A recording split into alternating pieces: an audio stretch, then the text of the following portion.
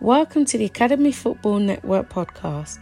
This episode we are joined by former Tottenham and Chelsea Academy coach, Saul Isaacson-Hurst. Saul is a well-renowned one-to-one technical coach working with the country's brightest stars. Don't forget to like, share and subscribe.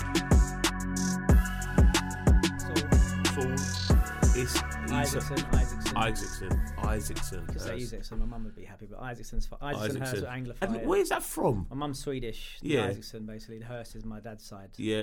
And Saul, is that? Saul's like a biblical. Yeah. Name, yeah. So, yeah, that's what I thought. Okay. Saul Isaacson-Hurst. Saul Isaacson-Hurst. Shouldn't be too bad. So growing up in like Kentish Town with a name like that. Yeah, that's what I mean. They're probably thinking, you are exotic. Yeah, exactly. No favours. That's exactly what I was thinking. I was thinking, that's definitely like Swedish, that part of the world. That's definitely hers. That must be here. Ready? Yeah, I'm ready, man. I'm ready. I'm here. This is what, to be honest, I've been looking forward to this one the most. Yeah? Because I've watched you for a long time. Oh, yeah, so if I'm honest, we have been watching. I watched you for a long time, and I've always kind of admired the one-to-one side of things. Yeah. And I don't think always Academy football get it always right. I don't think so personally. Yeah, and yeah. I think there's some good coaches and some not so good coaches. Yeah, you know, it's like anything. Yeah, and I think just watching you, and I appreciate work rate. I like watching like people work and how they go about their business. And Yeah, appreciate that. I mean, Thank you're probably you. one of the hardest workers I've seen, and Thank you. the academy, I think what hit me as well, the lockdown. I'm going to the podcast now, but the lockdown was like, I was like, wow, this guy is. I'm seeing guys from like Brazil and other people saying they're using this app. Yeah. It's good. Yeah, it's class. I liked it. I loved it a lot. Thank you. Okay, gonna make a start. Okay, welcome. Academy Football Network podcast. Yeah, we're moving. We're getting them in, and loads of great content, loads of interesting people, and again today someone who I think is moving the environment in terms of youth development and football, initiatives, apps, one-to-one coaching in environments in terms of the academy. Welcome, Saul Isaacson-Hurst. Thanks for having me. Thank you. So, as I do at the beginning now, we run through this detailed history of youth development. We're talking USA, we're talking teacher, we're talking Spurs, both working in grassroots and academy, we're talking Chelsea, we're talking your own company in regards to PDA, we're talking my personal coach, Ball Mastery app. Leads me to my question, where are we technically with youth talent? In this country? Yeah, let's start off in this country. I think we're a lot better than where we were when I started my career in academy football. I think looking at that, I still think there's room to improve. I think there's sort of almost maybe a misunderstanding about what actual technical work is, for example. So if you look at the general type of technical work you see in academy football, it's pass, receive, a lot of ball striking. English football particularly is very direct. Generally, conventionally, no matter how quickly can you move the balls, hot potato, pass, and especially now with, Guardiola's great influence on the game. Everything's the rondo, everything's possession, which is good. Yeah. But I think we need to spend a little bit more time on individual possession rather than group possession and supporting players on staying on the ball, understanding how to receive the ball and stay on the ball under pressure. So that's almost working against the natural grain of most academy sessions where it's about move the ball quickly. We're actually saying now, can you try and stay on the ball a bit longer and challenge yourself and do something in those areas? And that's really, it's a different way of looking at it. And sometimes you have to be a bit braver because maybe it's going to cost you some games or you maybe have an effect on the team performance. But it's about really how you measure success, I think, in terms of are you a player developer or are you a team developer? But it's a balance, it's a mix. I'm not saying everything has to be, dribble, be crazy. It's about a balance. But for me, I think sometimes we're still missing a trick, particularly in the foundation phase in the early age groups in academy football, where sometimes we could be supporting players and developing that individual technique. I mean, this it's quite interesting in regards to the staying on the ball, because the FA as well went for this quite kind of this strong sense of staying on the ball and being able to stay on the ball. What does staying on the ball look like? Like, if I'm watching staying on the ball, what does that look like? I talk about it a lot, and we look at players at the highest level, and and players we celebrate and we like to watch and give us those De Bruyne's, Grealish this season, Jack Grealish is doing so well, and that sort of bravery and bravado, we'll call it, on the ball, being able to get on the ball under pressure, stay on it, and maybe make things happen. Look at Thomas Partey the other night. What a complete midfielder he is. He can do all the work off the ball when he gets it. He can play forward, but sometimes it's about maybe taking an extra touch or an extra movement to maybe delay and then play forward. So it looks different all around the pitch, and whether you're a 10 or a 4 or even a defender or a fullback or a striker.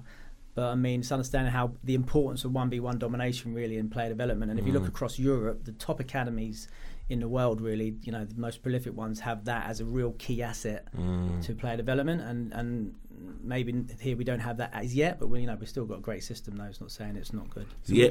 Sorry, where would you be with someone like Roy Keane? So Roy Keane was saying about Grealish. I think you brought up Grealish's name, and I think not Roy Keane, it was Graham Souness, and Graham Souness was like, the reason why he gets fouled so much is because he holds onto the ball too long, and he's just got to pass it. Yeah, but listen, and maybe he has got a point, but he does get fouled a lot there, and those sorts of players do. And we talk about that in academy football all the time. Young players, those sorts of players do get kicked. Especially in this country when it's about crash bang wallop. Can you smash it? People are celebrating diving headers on the floor, saving the penalty or whatever, more than their player maybe can beat a few players. So it's about having a balance, but it's about understanding. Really at the highest level, if you look at the top boys who were playing in Madrid and Barcelona and the top clubs in the world.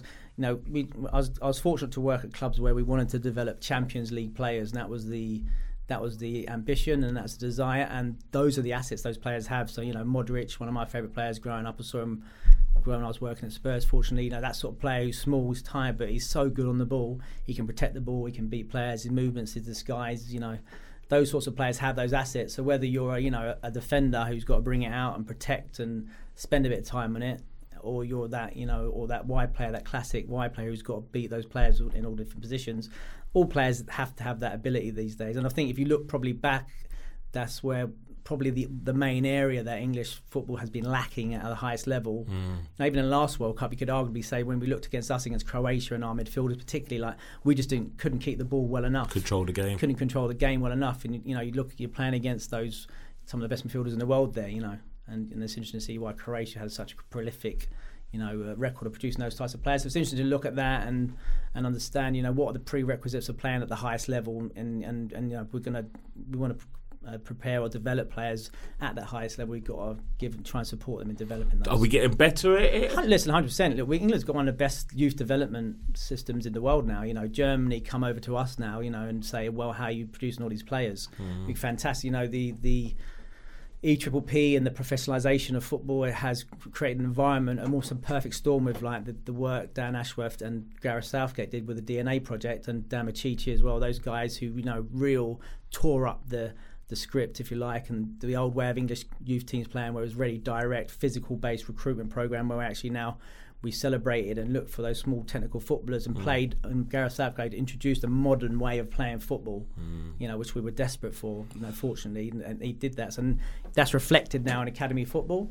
So we've got some top players, but it still doesn't mean we still haven't got work to go. Has there been any trade-offs? Because I think about that now in terms of maybe another golden area, because you're talking about maybe, let's say in 2017 for youth development in regards to those England teams that won like 2 or 3 tournaments, or I think it was 4 tournaments in regards to 20s, the 17s, the 90s. They all won a kind of a major competition, and now we're kind of seeing a kind of this golden era of ball masters really, and staying on the balls like what you're talking about. Do we then lose the other side of the game in regards to maybe in years before where we produce good defenders, good passing the balls? You think about someone like David Beckham, you go and he was an excellent passer. Do we lose those players now? I think you're still getting the passes and those sort of things, but I think there's definitely an issue around defenders. It's Yeah. an unusual sort of moment where, you know, we used to be our main strong point where we could only produce defenders. We're amazing, you know, all those Ferdinand, Terry, and, you know, Sol Campbell, those guys. But it's unusual, and maybe it is because of the environment and the way we're playing now, and it's all a bit too ticky-tacky, what people might generalise it as, and there's not enough, you know, battling, or, you know, why are there no those natural defensive leaders? But, you know, it's if I had to go one way, I'd still come back this way. Yeah, we all want to see those sorts of players. Let's be honest. You know we all like, we like a good tackle sometimes, but actually we like people who can stay on the ball, excite us on the ball. And I say, you know, and it takes football's. What's great about football? It's all shapes and sizes, and, you know, different sorts of personalities and different sorts of players. That's why you need that mix. But it's, you know, I suppose it's difficult, isn't it? So, I mean, just looking at your background in terms of you're working, you've come from America, teacher as well in terms of education, so you kind of learn as well through being in an education environment. I feel you kind of learn the process or the pathway in terms of learning for a young person, which I think is great. I'm not saying all coaches need to go into teaching, but it's nice when you can see that contrast of support in terms of youth development from a teacher's lens. Then you probably work in I would argue, two in the top 5 leading academies so you're talking Spurs, who've produced loads of players over the years, through youth, pathway into first team, or definitely within the game. Then Chelsea, you could argue, probably one of the leading youth developers. Yes, Man City won the Youth Cup, and there's kind of that kind of, everyone looks at the Youth Cup as how well your academy's doing, really, don't they? I don't know why, but different people have different indicators of whether or not it's doing well. But often that's kind of looked at. Then you go into your own PDA. Tell us about that. Well, actually, I went to America after uni and started my coaching career there. Did 2 years there, and then came back, and everyone was doing privates. If you're out there, you know, you coach and then you do someone else, you can do some one-to-one. So is that quite big in America? It's huge. I mean, that's where it came from. The culture, there's everyone, you know, parents are busy, if you like, or keen as mustard, as they say. But so doing that, I came back, I was like, that's interesting. And I came back and actually started running camps, but doing one-to-one as well. I soon came to realise that camps were a bit of a nightmare. Saturated market, you know, it's snowing, no one turns up. And then I was doing one-to-ones. It's great, you know. Very little liability in terms of overheads and like facility hires and stuff like that, and I just sort of moved into it, and I sort of was fortunate, but I sort of got a reputation rather quickly for supporting players into academy football, so training them up and getting them trials and getting them successful through trials, and sort of made a reputation there, and then also got some players into the academy, so a couple of big players as well, so then that sort of eased me into the academy as well, so I was quite fortunate.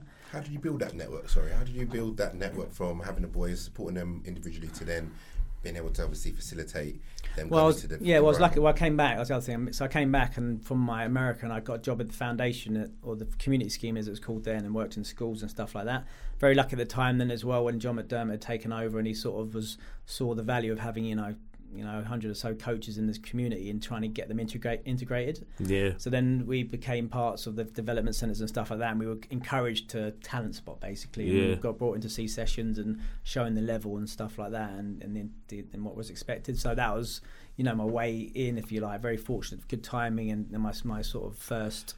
Is that something that we missed the trick? I think you probably find at the higher level, and you're talking about maybe the Category 1 clubs, it's such a big organisation in terms of an academy, where maybe that same community feel linked to the academy probably happens at I don't want to say the lower category, so to speak. Yes, it's interesting because Chelsea did the same thing just when I was leaving. They started integrating the community a lot more and trying to encourage the coaches to come in and see the level, and getting more coaches sort of recruiting coaches from there as well. That became like a route for coaching into the academy, which is, but I mean, so it seems like a no-brainer, isn't it? You've got all these coaches on the ground, they're all wearing the same badge, and they're seeing hundreds of thousands of players every week, you know, spotting these sort of the gems. So I think more and more clubs are going down that route, and it's good fortune for me, so that gave me my foot in the door and my opportunity to go and then get a development centre, and then my way into like the academy, get the under-9 job, my first academy job.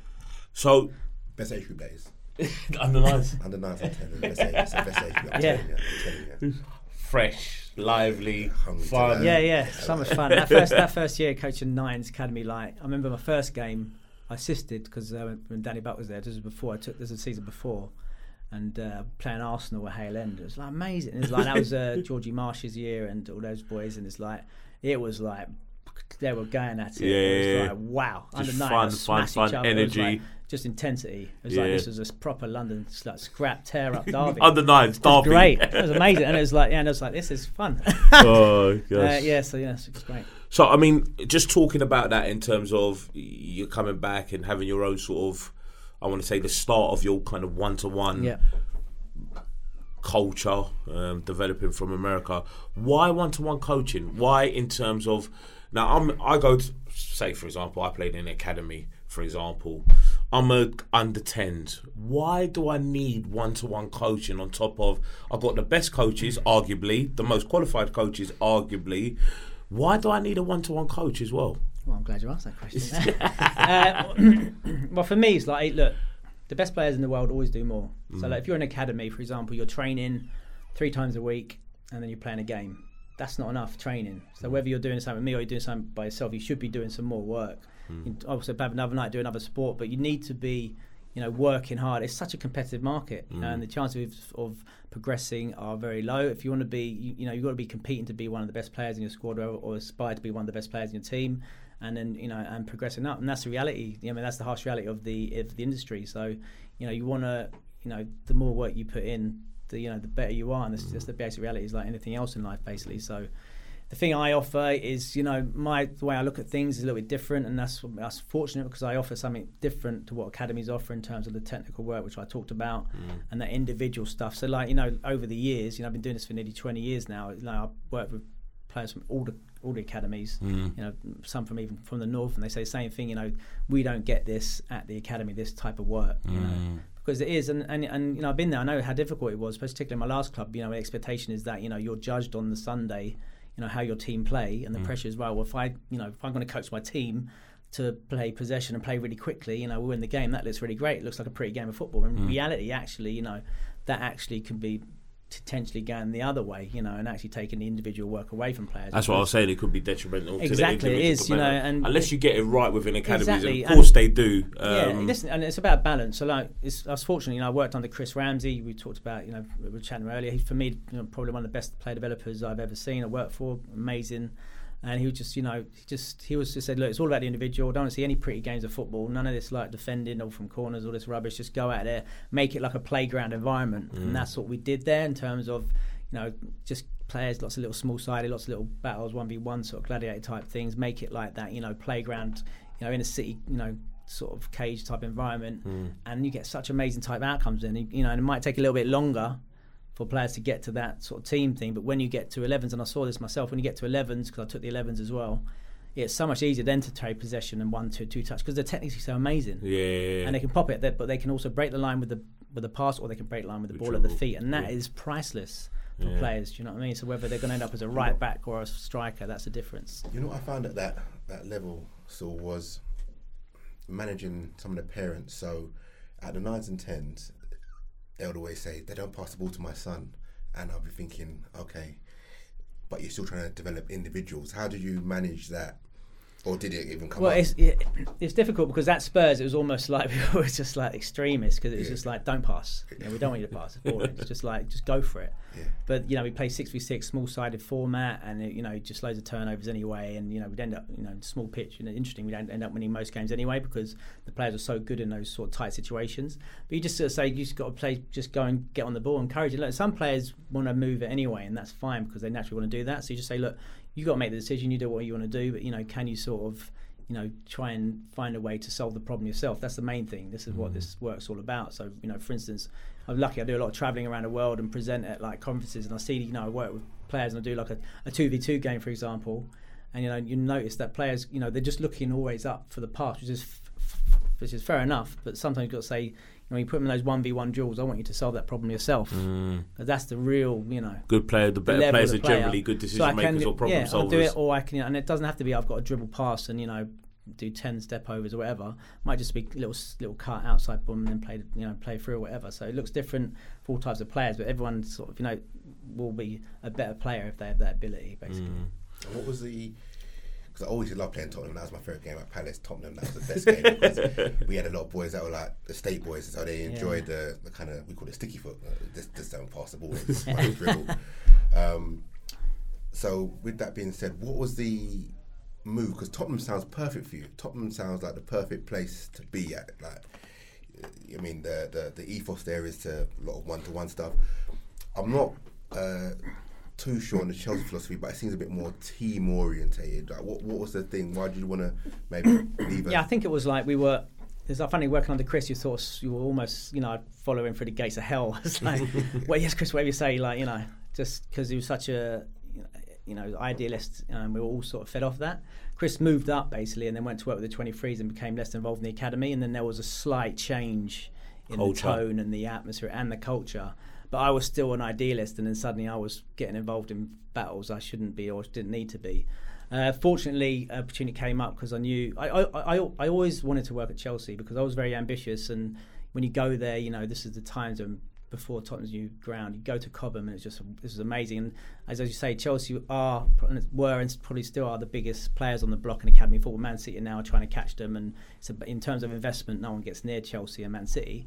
So it was always my ambition to work there because I wanted to challenge myself and be the best coach I could be. And I'd done, almost 10 years at the club, but like 5-6 years in the academy, whatever.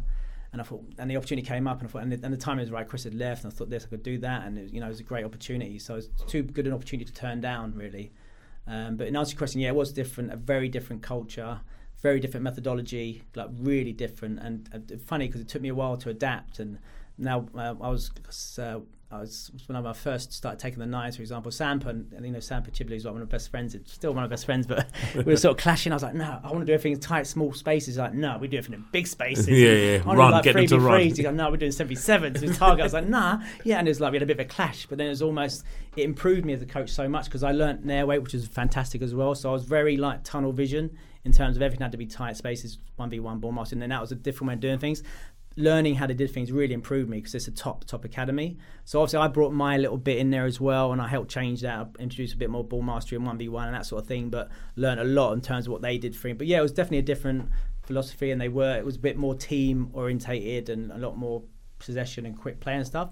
But then my real challenge was, how can I get that, those 1v1 outcomes as well and that sort of thing. But it was amazing privilege working at a club because I always say it like that.